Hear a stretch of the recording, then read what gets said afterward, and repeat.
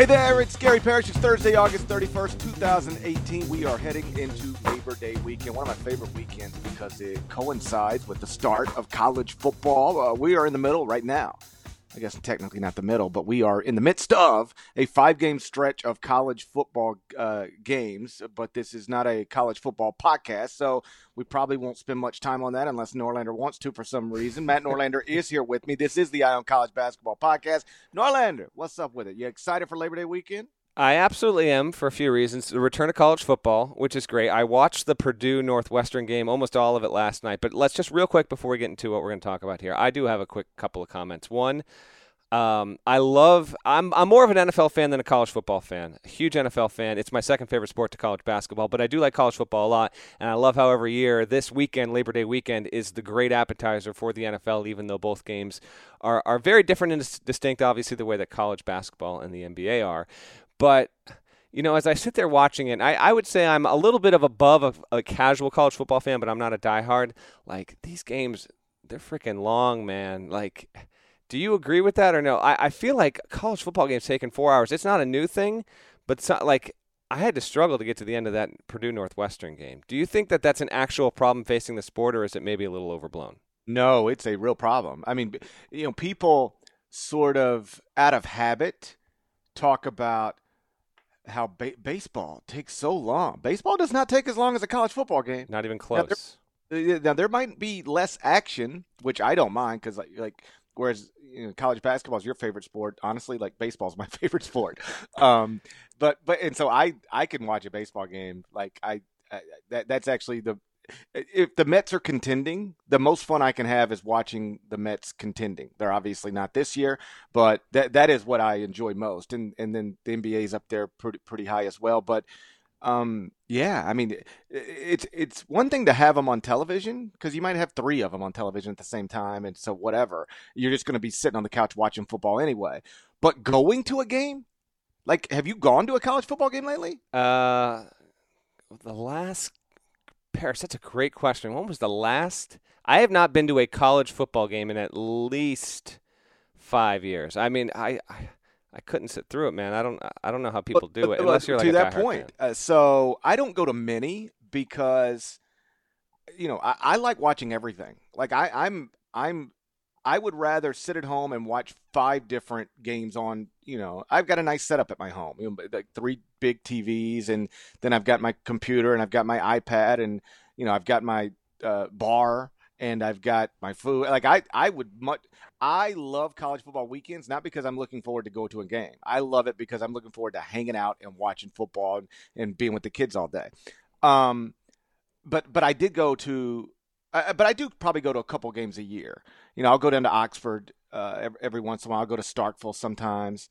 I went to Memphis last season to see the UCLA game because it was UCLA and Josh Rosen, and it was fun, but it was super duper hot, and the game took like 5 hours. It felt like it was. Yeah. After a while, it's like you're just like this. It's only halftime. It feels like we've been out here all day, and then halftime in and of itself is long. You got this.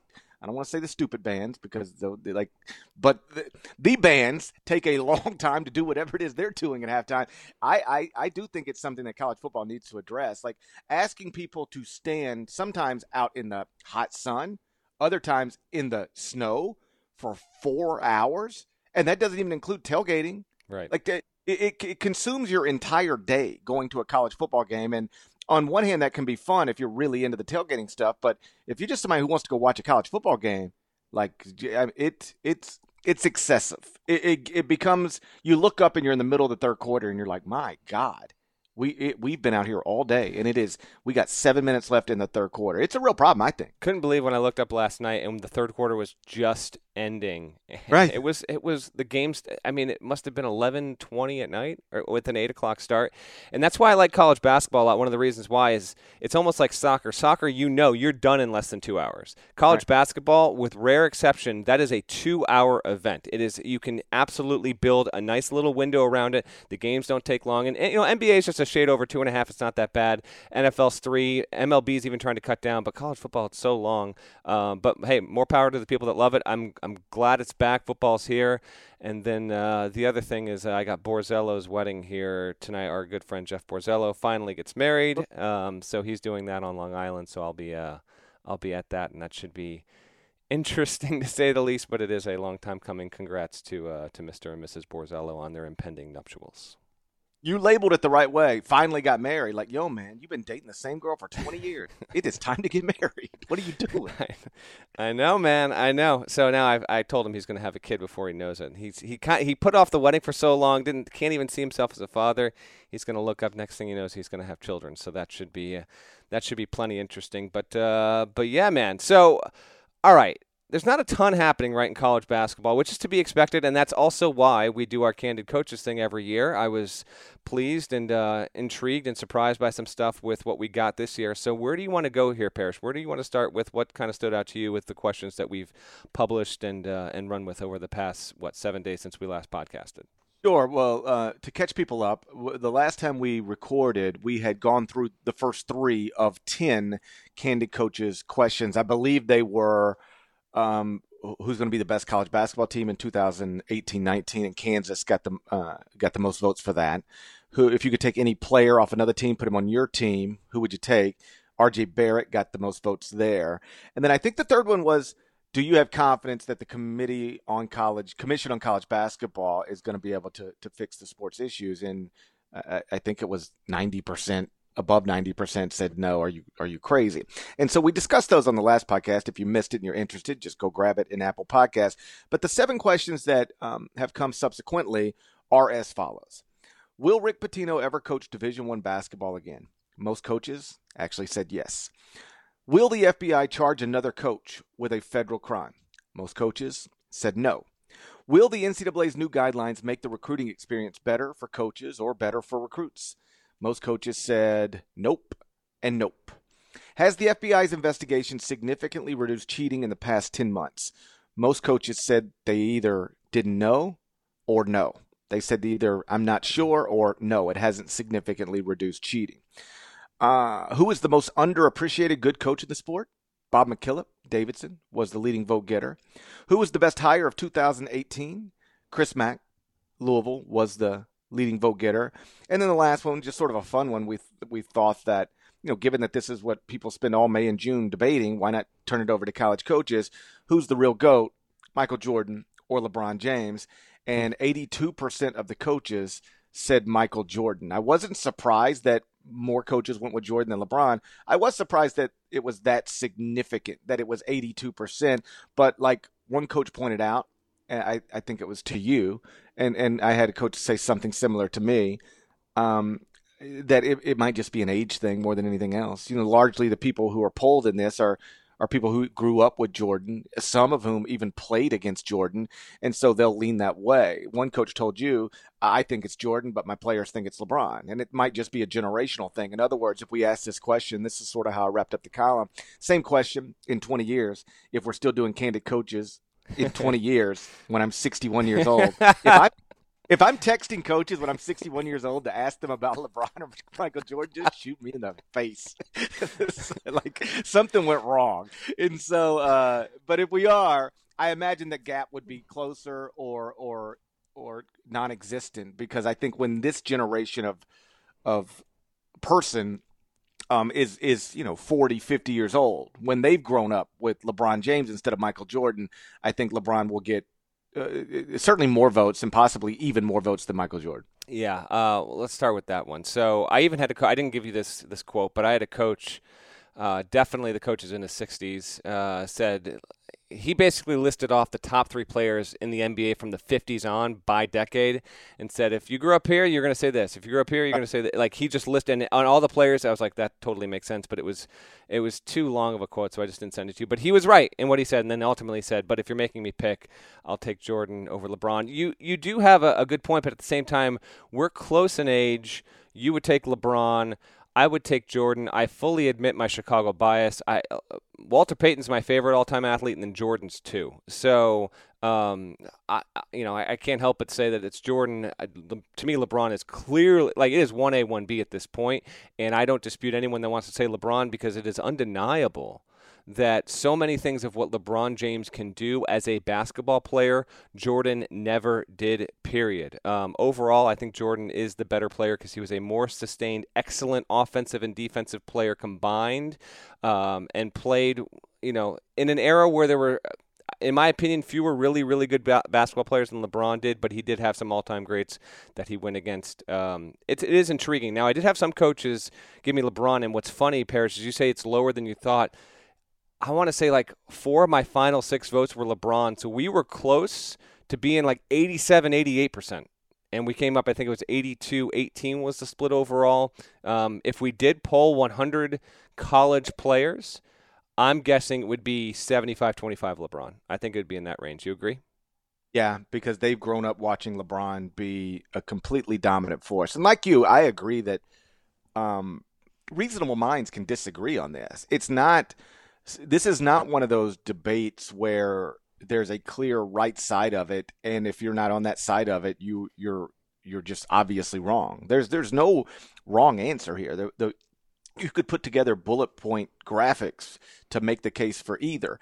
The only thing, and this is sort of what I wrote about, really my takeaway, and the way these things work is we pose the question, then we provide the results, and then we offer, our takeaway on the results. And really I just turned the takeaway into my pro-LeBron rant, right? And one of the points I made is the only part where I get frustrated with it, to the extent that I get frustrated with it, like when you're married with 3 children, you get frustrated with your children. Not really LeBron, Michael Jordan debates, but for the purposes of the conversation, when people point to Jordan's 6-0 record in the finals as if it's the be-all, end-all, and then fail to acknowledge that, yeah, Michael Jordan was 6-0 in the NBA Finals. That also means that, he didn't make the NBA Finals in 9 of his 15 seasons. Like, he lost somewhere short of the NBA Finals in 9 of the 15 seasons he's played. LeBron James has been in the NBA Finals in 9 of the 15 seasons he's played.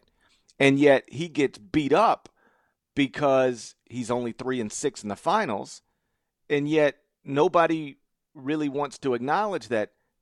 But he consistently went further throughout his career so far than Michael Jordan did. Yes, when Jordan got there, he won all 6 times. He was also favored all 6 times. Mm-hmm. He also never had to deal with anything like these Golden State Warriors. My point being, correct. Michael Jordan never played a team in the finals that had more than 2 All-Stars on it. The Golden State Warriors had 4. So he never had to deal with this, which is undeniable. But yeah, he went 6-0, but like, LeBron's been there, 9 times, 3 more times. Like that, the idea that LeBron would have been better off losing in the Eastern Conference semifinals a handful of times so that his record in the NBA Finals would be better is nonsensical to me. And yet people just point to that 6-0. I think it's more of an accomplishment to having got there 9 times as opposed to only getting there 6 times in the exact same amount of years. Not to mention LeBron enters the league when he's 18 years old, as opposed to Jordan enters the league after a junior year of college, where he should have been more equipped to be impactful right from the jump, given that he was just older. And the other thing that it gets glossed over is that though LeBron is 3-6 in the finals, he has only been favored twice in the NBA Finals. I know people who engage in this debate know that, but I don't think that the average basketball fan understands that. LeBron, according to odds makers, when the NBA Finals have started, should be 2-7 all time. He's actually 3-6. So when people look at that and go, he's underachieved in the finals, though, not true. He's actually overachieved in the finals. And the other point I make in this debate is LeBron gets beat up for not winning championships, regardless of what the rest of his roster looks like. Like, LeBron got swept by the Warriors. Yeah, but look at that roster. It stinks. What was he supposed to? It's a miracle he got to the finals. It's not a shameful that he got swept by a team with 4 All-Stars. And the point I make is that though Jordan is iconic and great, and so is LeBron, neither can win championships by themselves, including Michael Jordan. He never even won an Eastern Conference championship until he got another Hall of Famer on his team. And the last 3 championships, he had 3 Hall of Famers total on the roster: himself, Scottie Pippen, and Dennis Rodman. So this idea that Jordan could have done more with these Cavs rosters than LeBron has, again, there's just no evidence to back that up, because when he had rosters that that weren't good rosters, when he didn't have Hall of Fame teammates, well, he couldn't win Eastern Conference championships. At least LeBron could win those. Could win NBA championships without Hall of Famers, but like he could win Eastern Conference championships without Hall of Famers, and Jordan like literally never did. Although, in fairness, I think it's reasonable to say that the East was a different animal when Jordan was trying to climb it than it has been throughout LeBron's best years. Well, it's true that Jordan never had to deal with something like the Golden State Warriors in the finals. It's also true that LeBron never had to deal with something like the Detroit Pistons in the Eastern Conference. Or the 86 Celtics, who are arguably the best team right there with Golden State or the 96 Bulls. We can wrap this up without going on too much longer. The only thing I'll say here, Parrish, is my hot take with Jordan and the Bulls is, in terms of this debate, is Jordan almost did this to himself. If he does not leave the sport, I do believe the Bulls win 8 straight titles, and this probably still is not even a debate yet. We might even be getting to the very beginning of it. But if that had happened and the Bulls were 8-0 and Jordan was 8-0, he is truly borderline immortal for all of eternity to have done that. And if he would have been as dominant, if you want to blend what happened 96 to 98 from 91 to 93, that would have been insane. But we're not there, so we'll never know. It's his fault for stepping away from the game. The other thing is, I'm so with you on this finals record and getting there. Let's count the conference championships. Those should mean almost as much as winning the damn title in the final round, because you got to break through to that. It's why Brady is better than Montana. He got to more Super Bowls. He had more opportunities when he reached the AFC championship than Montana, who's 4-0. Brady's 5-3. I don't care. Brady's the better quarterback, has the better career, has gotten to the ultimate stage more times. So we are in complete agreement when it comes to that. Maybe we could just walk these up from most recent Sure. to the furthest away from where we are right now, because the LeBron Jordan question was Friday's question. Thursday's question was, who was the best hire of 2018? And like I said, Chris Mack was the leading vote getter, but just barely. I think by 1% he beat UConn and Dan Hurley. In the spirit of transparency, you clearly had more Chris Mack votes than Dan Hurley votes. Mm-hmm. I had more Dan Hurley votes than Chris Mack votes. But for both of us, Penny Hardaway, Memphis, I think finished third. So I wasn't surprised by the top two, and I think you could make a case for Louisville and UConn in any order, because they hired guys who are considered sure things. I mean, like Chris, if you go look at his Wikipedia page, he has consistently won at a high level at a school that is, built to win, but had never won at this level the way Chris has won at this level. You combine that reality with the fact that, I mean, Louisville is built to win. Despite all the scandal lately, that's a program that, it's set up to win at the highest level of the sport. I mean, evidence being, it's first off, they got multiple coaches who have won national championships, and it's why Chris took the job to begin with, because that's not the type of job you pass on. You can love Xavier as much as you want, but you don't pass on the opportunity to go to Louisville, because you've already seen multiple men win championships there. You can reasonably convince yourself you can do the same thing. And then Dan is obviously not as accomplished as Chris, but he's really respected by his peers as a wonderful basketball coach. And you give him a program with the tradition and resources of UConn, then there's no reason that he shouldn't be able to win there. So I figured those would be the top two vote getters. I didn't necessarily know that Memphis hiring Penny Hardaway would finish third, ahead of Georgia hiring Tom Crean, Ole Miss hiring Kermit Davis, Pitt hiring Jeff Capel. And I don't think it would have back in April, because I think there were coaches who were very skeptical of this back in April. But the more and more you listen to coaches now, after the things Penny has done, all the things you can do in the offseason,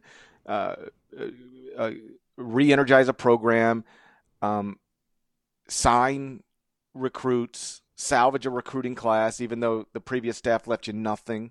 You end up with a top 30 class in 2018, being involved literally with the number one player in class of 2019, number one player class of 2020, 5-star prospects in both classes. The way they've handled themselves in the gyms, handled themselves on the recruiting trail, not just Penny, but Sam Mitchell, Mike Miller, Tony Madlock, the staff that he surrounded himself with. I think Penny's won some people over in the past 5 or 6 months, and that I think what was shown in the results of this poll. Big time. Matt got the most votes. Penny had the most. I would say I got 7 or 8 enthusiastic, detailed, rah rah, it's got to be Penny. Here's why. Look at the staff. Look what they can do recruiting. Mitchell's a really good coach.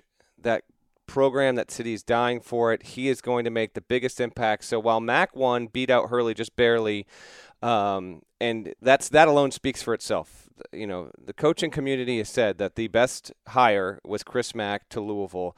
I will say that the ones who voted for Penny were enthusiastic and more long-winded in their reasoning than what I got, by and large, from Mack and Hurley, who also had undeniably their supporters.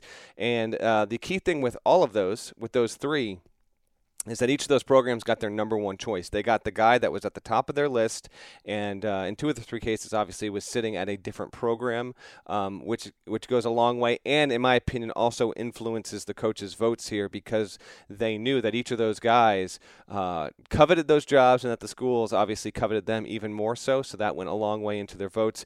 Crean finishing fourth, Kermit Davis fifth, Jeff Capel sixth. A couple of guys at small schools got a few votes, but as these things go, and just I guess for full transparency's sake, when we started this question, I posed to Parrish to say, let's do major conference. And he said, well, that's kind of nebulous. And it is to a certain extent. So I put this question forward to coaches and said, listen, which of these hires was the best? If you want to, in history's sake, coaches usually vote for the higher power conference coaches. If there is one from a smaller conference, by all means, you can do that. But as a matter of like what matters, the big jobs are really what we're talking about here. If there's a small school that made a really good hire, we'll know about that in short time, and lo and behold, that coach will probably go on to get a bigger job and then finish near or at the top of a poll just like this in a few years down the road. So I think it was a good hiring year for 2018, Parrish. I don't think any of these, and this is not normally the case on a year-by-year basis. If we were to take, say, the top 5 vote getters in a poll like this and we were to apply it even retroactively and look at the past 8-9 years worth, I would say, me personally, Parrish, I'd say there's at least one, maybe two in a given year that might finish in the top 5 that I would disagree with. I don't disagree with that in this case this year. I think all the schools that hired their guys got the right guys, got good guys. Yes, there's obviously the potential for some of these not to work out, to flame out. But as we stand right now, if you're a fan of any of those schools, even Capel and Pitt included, who finished 6th, you should be feeling optimistic heading into the season. Obviously, let's circle back in March and see where we are after year one. The quote that got a lot of attention in Memphis is a quote that a coach gave to you, and it went this way. The Penny Hardaway thing is going to work. First of all, he can coach. Second, he's got a great staff. Third, they have ridiculous advantages in recruiting. And lastly, it's a Tiger town. I don't give a S about the Grizzlies. Unless they F it up and get in trouble by getting stupid, I'd get on that bandwagon. Sam Mitchell is a really, really good pro coach. They're going to recruit like effing crazy. I'm telling you, that thing is ready to explode. That's a pretty colorful quote. Like I got a text from somebody who works in the administration at the University of Memphis, and they were like, we're going to blow that up and put it in our practices. He's like, tell whatever coach said that, tell him I owe him a gift basket, because that's the type of stuff. Like, it means something to that administration, because they got beat up a little bit by people in the coaching community, for firing, a legend in Tubby Smith after just 2 years. Like, that wasn't popular in the coaching community, even if largely the coaching community didn't understand why. It didn't matter. It just wasn't a popular thing. And even those people now are like, listen, I think if you'd have asked this question in April, some people would have said, man, Memphis did Tubby dirty. Now, those same people that would have said that are more likely to say this. I don't really like the way they did Tubby, but my God, it's hard to argue with what's happening now. Like, they clearly are in a better place today than they were back in March, April. And even the Tubby supporters have to acknowledge that. And it's fun for the administration, I can tell you, to hear coaches be this enthusiastic about what they did, because though it was an incredibly popular thing in Memphis, go back and read the columns from really national writers outside of myself, because I think I had a better understanding of why this needed to happen and why it would work. And I laid it all out, and it's working exactly like I thought it would. But the other columns from around the country, like, we're not positive about Memphis hiring Penny Hardaway. And yet even, and so when the administration now sees these types of quotes from the coaching community, they like it. they were fired up about this. Yeah, obviously am not going to give up what Coach gave me that quote, but I will just throw this little tidbit out. It is the head coach of a team that's in our preseason top 25-1. That's all I'll say, and it was a good conversation. But the only thing I said on radio was that it's clearly somebody who understands Memphis. It's clearly somebody who understands the dynamics of the city, what basketball means there. So it's somebody who's got a good grasp on what that program means to the city and what Penny means to the city, and just it's somebody who had a good grasp on the city, and that seemed obvious to me. All right, most underappreciated, really good head coach. So Bob McKillop wins this. Maybe the coaches I spoke to knew who they were talking to, and were trying to appease these. I thought that too, by the way. Swear to God, that was an accurate tally. So my winner was actually Rick Bird, who took third, I think. And I'll also say this, Parrish, I want to say of the first 25 coaches, let's say 25 coaches I talked to, I had 22 different responses. I was like, this is going to be a disaster. The winner's going to get 4 votes here. But fortunately, as it went along, got a few repeat answers, and then we had a few guys that separated themselves. We'll also say I had 3 coaches give me Jay Wright, and I said, that's ridiculous. You are not allowed to vote for Jay Wright. I had a coach give me Mark Few. I didn't allow him to keep that vote. And then the only one that was borderline, I allowed a coach to keep Mike Bray because I think that is still valid. But I had a Tony Bennett. I'm like, you're out of your mind. Okay, Tony Bennett is widely regarded as a top 10 coach in the game. He's absolutely appreciated. And I also had one give me Calipari, and I'm like, dude, no. He is so widely recognized. I understand if you want to make the case that he should be considered a more elite X and O mind than he's considered, but he is absolutely appreciated. So shout out to the coaches who gave me absolutely insane, obvious answers, including 3 for Jay Wright coming off a national championship. Obviously, those coaches didn't apply here, and Bob McKillop, rightfully so, wins out. And I would even say McKillop is just about reached the point where his skill is fairly appreciated even outside coaching circles, but he was the rightful winner this year. Yeah, I did too. I actually texted with Bob the night of that because he was appreciative of that. It's when you work, outside of the, a top 7 league in the country, you can get lost a little bit January and February unless you have Steph Curry or unless you make a deep run in the NCAA tournament. But he clearly is respected by his peers. And one of the things I told him is that, sometimes when we ask these questions, I'm surprised by the answers. Or I go, ooh, wow, I didn't think it'd be that, or I didn't think it'd be that by that margin. For instance, I thought when we asked for the best team that Kansas would be either 1 or 2. I didn't think Kansas would win by 20 percentage points ahead of anybody else. My point being, with this one, I wasn't surprised with the result. Bob McKillop is a completely reasonable answer, if not the obvious answer for this type of question, because he was good before Steph Curry. He was good with Steph Curry. He's been good without Steph Curry. And, that they transitioned into the Atlantic 10, and they've been in that thing 4 seasons now. They won it the first season. They've gone to the NCAA tournament twice. They're going to have another good team this year. He's got another pro guard on his roster. And we're talking about a private school with only around 2,000 students. And he's been able to maintain a consistently good basketball program for years and years and years. And I don't know if you've had these conversations with Atlantic 10 coaches, but I have. And they will, almost to a man, I think, tell you that Davidson's the toughest scout in their league. And the reason is because they're going to play smart, but also because they nobody else plays like them. That nobody else plays the style of basketball in the A-10 that Davidson plays, and that can make it difficult. And then, earlier in this offseason, I went down to Florida and spoke to the Atlantic 10 coaches. I had a dinner with them.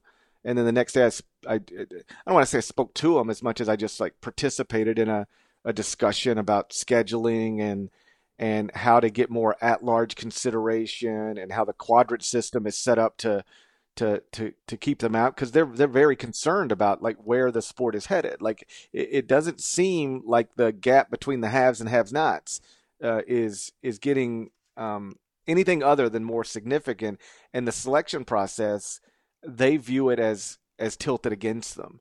And I think there's a lot of reason for them to believe that. The quadrant system being the main one, because what we learned from the selection process last year, or last season, I should say, is that they don't really care about how many opportunities you got. They just really want to know, like, well, how many quadrant one wins did you get? And they think 8 is a great number, even if you had 20 opportunities, as opposed to 3 being a great number if you only had 4 opportunities. And all of these things work against a league like the Atlantic 10 because they have problems scheduling in the non-league, and they don't get as many quadrant 1 opportunities in the league as, say, your typical Big 12 school would. So we discussed all these things. And I can just tell you from being in the room, like, Bob has the respect of those guys in that room. Like, he's not the loudest voice in there. But he's somebody they all look to. And when he does speak, they listen. And what he says matters. And, I've been in those settings before, and not all coaches who work in the same league like each other. You know that as well as I do. But they all seem, and they don't all respect each other. You know that as well as I do. Like, I can tell you there are ACC coaches who understand Mike Krzyzewski's the GOAT, but they don't necessarily respect everything about what's going on. And same thing with Roy Williams and so on and so forth. But at least from my perspective, when I was in that room, those Atlantic 10 coaches, they got an immense amount of respect for Bob. And I think, again, it came through in this poll question. I think the highest compliment you can give somebody in any profession sometimes is the compliment that, hey, you're good at your people. Other people who do this job think you're good at this job, and they respect the way you go about doing your job. And Bob clearly checks both of those boxes. He does. And then I'll note that Ed Cooley was the coach from from a major conference who got the most votes. I think that's a validated vote. He has done the unprecedented in taking Providence to 5 straight NCAA tournaments. I believe the record before that was 3 consecutive tournaments. It might have even been 2. I know some PC Hawks listening will set me straight on that. But regardless, Cooley is thriving there, and if this freshman class this season lives up to its expectation, then PC's got a good shot in a Big East that won't be quite as good as last year at breaking through to a 6th straight. Speaking of Providence, it once upon a time had one Richard Andrew Pitino as its coach, and we also had a question on Pitino, and this was one that I was particularly interested in to see the response and how coaches voted respectively with this parish. So we asked, do you believe that Rick Pitino will be hired by a Division I school ever again? Will he basically ever coach in college basketball again, but specifically Division I level? And the responses varied in terms of yes or no, and why yes or no. But yes won out, 54 to 46%, so close to a 50-50 split.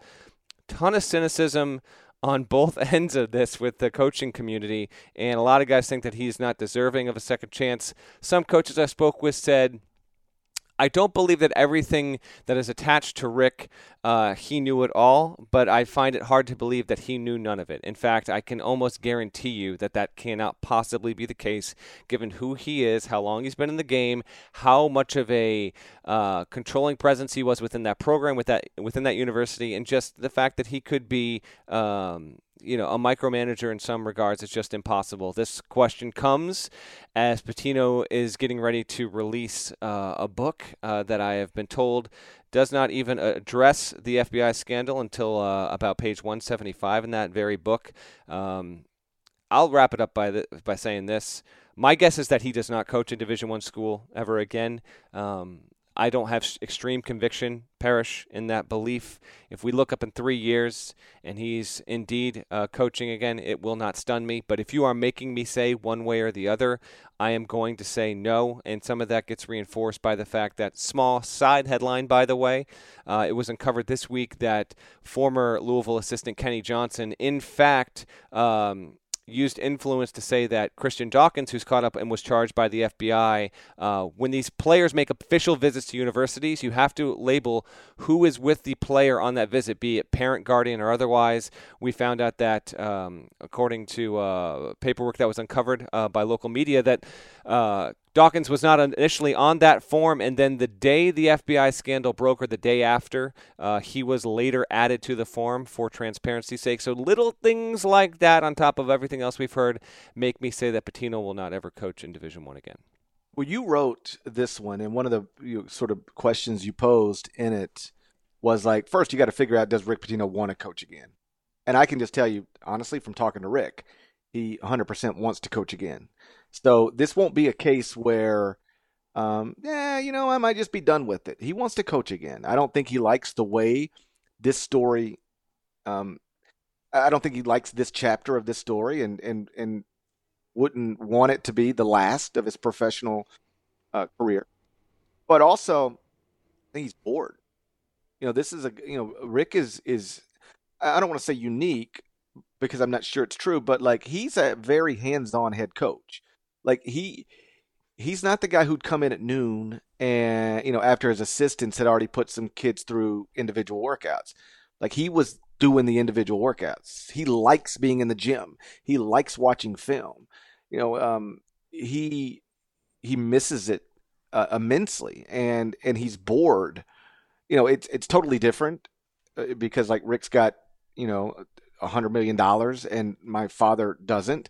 But my father is recently retired. Both my parents are recently retired, and my mom loves it.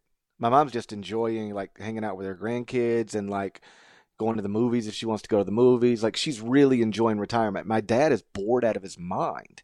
Like if he could go back to work, he'd go back to work. He likes working. He doesn't like waking up and not having a million things to do. I actually went just last week and bought him an Apple TV and went and hooked it up for him and like subscribed him to Netflix and Hulu because he'll just like I'll just pop into his house and he'll just be sitting there like watching crap TV in the middle of the day because he don't know how to do anything. And I'm like, Dad, there's like quality television you could like watch and you'd get into it, you'd binge watch it, and it like if you're really that bored, it'd help you pass the days. So I went and got him an Apple TV, and I got him hooked up with. Actually, made him a list of shows to watch. Like I got it. It's like a little assignment. Mm-hmm. And of course, now I got to teach him how to like actually like use the Apple TV because that's it might as well be a bomb he's trying to undo. Like it's, but.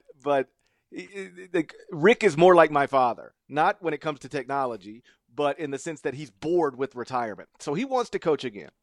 The question becomes like, is somebody going to give him an opportunity? And I think that's totally reliant on how the rest of this FBI investigation unfolds. If one of those Adidas executives, gets under oath or starts cooperating if they're not already, and they absolutely say, listen, yes, of course Rick Pitino knew what was going on. Like we were working hand in hand with Rick to get this money to Bowen's family. Then there's no chance. Then he's never going to coach at the Division I level again. But if they don't actually put him in a room, if they don't actually put him with knowledge of this, which Rick continues to deny he had, then the further it goes on, the less people will care, and there'll be an athletic director at a mid-major school or maybe even a better than that school who's like, I can get one of the greatest basketball coaches of all time. He did get fired at Louisville, but there's never been any real evidence that he had direct knowledge of what went on or that he was involved in what went on. And they'll rationalize it the same way you rationalize anything in life, and then he will coach again. But I think it's totally reliant, and more than one coach told us this. It's gonna be reliant on how this FBI investigation unfolds. Who says what under oath about Rick Pitino? And then, correct, yes. The trials, if we do not get plea deals and aren't spared any trials, that is going to be obviously critical. And I don't want to underestimate how good of a coach Pitino is and is considered to be. I had two coaches tell me that they think he is actually the best basketball coach that's ever been in college ever. better than Wooden, better than Krzyzewski. Just you give him a random assortment of guys and give any other coach a random assortment of guys, he's going to take Pitino's team. He's just going to do it, thinks he's the smartest guy that's ever done that kind of stuff. And that kind of impact, if you are at a school that has an opening, I can foresee a situation. But if you're making me say one way or the other, I'm going to say no, because I do think that some damaging stuff could potentially come out about Pitino. Speaking of the FBI, we did ask, do we... But let me add one thing real quick. Yep. Because I think that's a very valid opinion that Rick's the best college basketball coach of all time. Like, if he never left for the NBA, he'd be right up there with Krzyzewski for wins. And, like, let's assume for a second that he never leaves Kentucky. How many championships does he end up with? The one Tubby got, he'd have got, and that thing was rolling, and rolling similarly to the way John's got it rolling now, except different in the sense that you weren't losing all your players after 1 year. I think Rick could be up there with Mike in national championships, and Rick could be up there with Mike in wins, if not ahead of Mike, if he never leaves for the NBA. So when people say that Rick Pitino's the best guy to ever coach college basketball, it's not an outlandish thing to say. It's completely reasonable. And I like what you said. One coach said, like, that he didn't believe Rick knew about everything that went on in Louisville, but finds it hard to believe he didn't know about some of the things that go on in Louisville. I think that's also a valid opinion, because you talk to anybody who's ever worked with Rick, he's really hands-on. Like, he's really present. He's obviously smart. He's not walking around oblivious to the way things get done at the highest level of the sport. I do think there are some college coaches who are a little oblivious to how things get done. Like, they're just like coaching their teams and like they're old school guys, but Rick ain't that. And so where I always believed that he did not know about the prostitution parties, the stripper parties, I sincerely believe he didn't know about those, as I've stated before, because it makes no sense for him to allow them to go on in that dorm. Like, if you really condoned that type of recruiting by somebody on your staff, you'd be like, yo, man, just get it off campus. Make it a house party. Take it to the downtown Marriott. But, like, we ain't bringing people on campus with cameras in our dorms and creating witnesses to major rules violations. Like, get it off campus. So that's why I believe he didn't know about that, because he wouldn't have allowed it to go on where it went on. But Rick's not naive. If he didn't know about the Brian Bowen stuff, it's because he went out of his way to not know about the Brian Bowen stuff. Because when you're not even recruiting a 5-star player, and suddenly you get a phone call and they're like, "Hey, you want this 5-star player?" And then he comes and he commits, something happened. Rick knows that. In fact, the only other time I can think of a coach telling a similar story, like, we weren't even recruiting Brian Bowen. And then, like, we get a phone call, and it's like, would you be interested in Brian Bowen? And I'm like, of course. Like, Rick said it was the easiest recruitment ever, which is a red flag. The only other time I remember a coach saying something similar, Tim Floyd about O.J. Mayo. It's the same story. Tim got a phone call from somebody, hey, would you be interested in O.J. Mayo? Of course I'd be interested in O.J. Mayo. Then we get a commitment from O.J. Mayo. Easiest recruitment ever. Well, it turns out, like, everybody was paying everybody. And same thing with here. So if you get that phone call, Rick's smart enough to know, all right, this isn't normal. By his own admission, it's not normal. And so what's going on here? And it, again, on that one, I'll ride for Rick forever about the stripper parties. But on the Brian Bowen thing, I think you'd have to be a little naive to think, again, one of two things. He knew, or he went really out of his way to not know. Like, hey, leave me. I don't need to know nothing about nothing. Don't fill me in on the details. You guys do whatever you guys do. It's got to be one of those two things. We had two other questions regard to the. Yeah, because earlier I said we had 7 left. We'd already talked about 3. Actually, we'd already talked about 4, because the other one we had talked about was, has the FBI's investigation significantly reduced cheating in the past 10 months? Right. Both coaches said no, or that they weren't sure. We talked about that one on the last one as well. So the one we didn't get to with the FBI was, will the FBI charge another coach in its case on college basketball? And the last one we'll get to in a second here was the NCAA new guidelines. With this FBI question, will it charge another coach? From now until whenever this case wraps up, let's acknowledge the fact that most of the coaches, if not all of the coaches that we polled here, are not privy to inside information because it is the Federal Bureau of Investigation, is the Department of Justice, and leaks are highly unlikely, to put it lightly here. So it is a lot based on their own interpretation and what they think, and also potentially what they may know of cheating that could have occurred in the sport and how that could lead to potential charges down the road if anything is brought out in discovery and trials. Overall, more no's than yeses, and that's what I thought. I thought it'd be a little closer. So we had 63% say no, 37% say yes, they believe another coach will be charged. A couple coaches said they were hoping it would happen, which is a little harsh and kind of hard to hear, but the reasons were, listen, I'm so sick of the guys that cheat in this business getting ahead, either them or their staffs, and I do my damnedest to make sure that we do not cheat. I insist to my staff, I know it, I'm on top of my guys, we do not cut the corners. So yeah, if there are still guys out there that have cheated one way or the other, I want them to get pinched because I'm tired of going against this. The game's already rigged too much against me to begin with. That was their reasoning for it. But overall, the belief that there won't be more coaches charged has been the passage of time. We had a superseding indictment come out in April that implicated Kansas, roped in Maryland. NC State has acknowledged that it was subpoenaed as well. So you had other schools that were brought into this in an official capacity, and still we've had no coaches that have actually been charged in this since late September of 2017. That was the biggest reason why coaches said no. They purely believed that we would have gotten to the middle of August or the end of July when I pulled some of these guys. We would have had another one. We haven't had it yet. That was their response. Was this what you were expecting, Parrish? Kind of more no's than yeses? Were you expecting maybe even more of a no-yes vote than 63-37? I was certainly thinking more no's than yeses. It's only because I've had these conversations with coaches even before we posed the question to coaches for the purposes of this series. And the prevailing thought seems to be that the FBI can charge more people if they want to, but for whatever reason, and I'm not even sure why coaches believe this, but more often when I talk to them, this is what they seem to believe.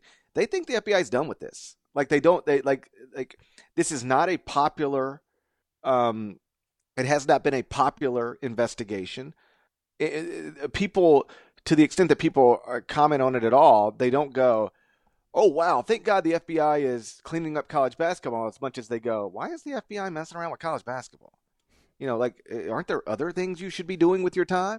And I think that perhaps people in that office have, I shouldn't say this is what I believe. I don't know what I believe. But what coaches seem to believe is that people in that office have now decided, like, listen, okay, we made our big splash when we made it. Now let's just get these cases done and move on. And, we shook them and we made them create a commission on college basketball, and we made them address some stuff, and hopefully we scared some people. But like the idea that they want to drag this thing on another 3 years, charging a new coach and then a new coach and a new coach, for whatever it's worth, college coaches don't seem to think that's the way this is going to go down. I don't know if they're right or wrong, but I did know in advance of this that is what they mostly thought. Yeah, we'll see. The first trial doesn't deal with any of the coaches in this matter, but it does deal with James Gatto, who is obviously a significant part of Adidas, and was someone that was close to a lot of coaches in the business.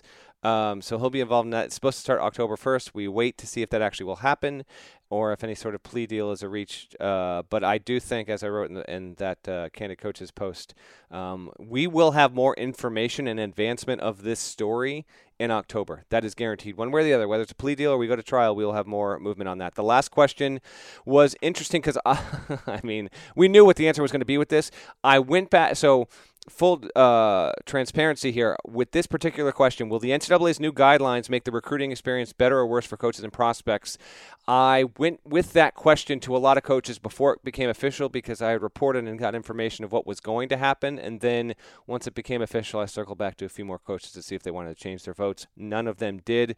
Overwhelmingly. And it was important to me, Parrish, to separate coaches and prospects here because they are two different entities. There are things that often, as we see throughout college athletics, that benefit coaches that don't benefit players, and sometimes we see it reverse, that benefit players and not coaches. The transfer rule, you can point to that, and it changes therein.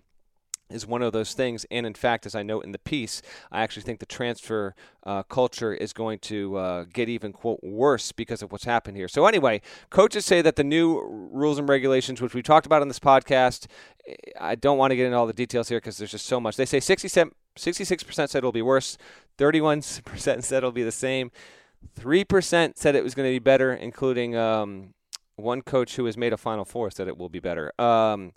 For the other side, for the prospects, 68-30, and then just 2%. It is a terrible look for the NCAA. Even if you want to call coaches too cynical, even if you want to say that they're too resistant to change and that everyone hates change, it is not a good look. Similar to the question we had last week about the commission fixing the sports problems. When you only have 3% saying that this is going to be an improvement, even if it improves in some ways, I think that the verdict has already been decided here. No matter what we see from these camps and what happens in July, it's going to be a problem, and not just for the evaluations. And I got to say, Paris, the fact that so many coaches at big schools said, listen, man, I think we're going to generally be okay. I think it's going to be about the same. But I'm telling you, I worked at this mid-major and that low major. These guys are getting screwed. These coaches on these staffs are not going to have the same kind of opportunities to get these kind of players, or they're going to lose out on players they might have otherwise had. And then you want to look at the other prospects that are coming from two stoplight towns that are not going to have these same kind of opportunities. There was a lot of genuine empathy from the coaching profession, which I found refreshing, if not just a little bit surprising, because even though there's 353 teams in the sport, and you take 4 coaches per staff, and that's a ton of people. That's more than 1,000 people all over, close to 1,450 and change or whatever. It is still a smaller world than I think people realize. These coaches, they've walked a lot of the same paths, a lot of the same trails, and so that the guys who are now more comfortable, more established at big jobs, one, they've been there. Two, they know that they could ultimately one day get fired and wind up at that level again. So they're well aware of what could be happening there. Keep that in mind, then I'll circle back and close with this. Because you're going to have misevaluations, and because this whole process is going to take years to get used to in terms of how you're going to recruit, how you're going to adapt to the camp style, you're going to have players wind up at programs that they shouldn't be at. So let's just say on an average over the past 5 years, we've had 600 players transfer. That number might even be a little bit low. I am telling you, that is going to go upward of 700, maybe upward of 800, because you might have players go to the low major level who should be playing D2, players to the high major level that should be playing the mid-major level. You're going to have even more of this going forward. I think it's a guarantee. We're going to look up in 2-3 years, and we're going to see way more kids transferring than we even have now. And while it doesn't affect you and me, Parrish, I think coaches, this is going to be a high stress point in their profession going forward. Yeah, this is not a problem for Kentucky. It's a problem for Western Kentucky. Or it's not a problem for North Carolina. It's a problem for Davidson. It's a problem, like, you're not going to see, if you are a mid-major program, you're not going to see as many prospects as you would normally see. Kentucky's guys are identified very early on, and they're recruiting off of a top 50 list, and players who are going to be exposed for years.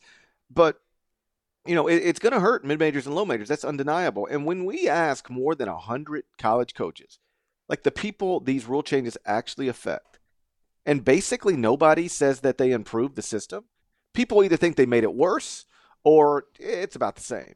But like almost nobody, in fact, I think literally nobody told me, yes, it's going to be better for the coaches, or yes, it's going to be better for the players. When nobody thinks you actually made it better, what are you doing? Like apply that to anything else in life. Hey, I'm going to go fix this thing. All right, hey, I fixed it, but it's not better in any way whatsoever. Then you didn't fix anything. You either kept it the same or you made it worse. And the overwhelming majority of college coaches think that the changes to the calendar and what events are going to exist and which ones won't, where they can go and where they can't, like the overwhelming majority think that the NCAA either made things worse for them and for players, or kept it about the same for them and about the same for players. Almost nobody thinks that the system is improved for coaches or players. And and I agree with them, by the way, and I think most people do. Then what was the NCAA doing? Why would you implement these changes if nobody thinks they're good? Why? Why would you implement these changes when the men who are most directly affected by them do not think you're actually helping in any way whatsoever? You've either kept things the same or you've made them worse. That means you failed by definition. Yeah, I mean, this goes back to the commission issue and getting recommendations from the NABC. I mean, and then you got coaches. Basically, so many of the coaches I spoke with said the NABC is out of touch. It relies on the voices of a select few who don't represent the feelings and leanings of the majority within that organization. And if you really wanted to try and bottom line a lot of this stuff, Emmerich establishes a commission, puts the wrong people on the commission. The commission then relies on a lot of the stuff on the NABC. The NABC's recommendations don't come from a point of a democratic point of view, but a select few guys, established voices who've been in that. And so then those recommendations are fired back at the commission. The commission takes those, interprets them as they may, and this is what you get as a result. And so few people are happy in the end. I feel like I've run out of things to say. Yeah, man. Let's have a great Labor Day weekend. Enjoy your college football. Enjoy your nice southern weather. College football also marks the southern weather. It's hot, bro. It's hot and humid. It's miserable down here.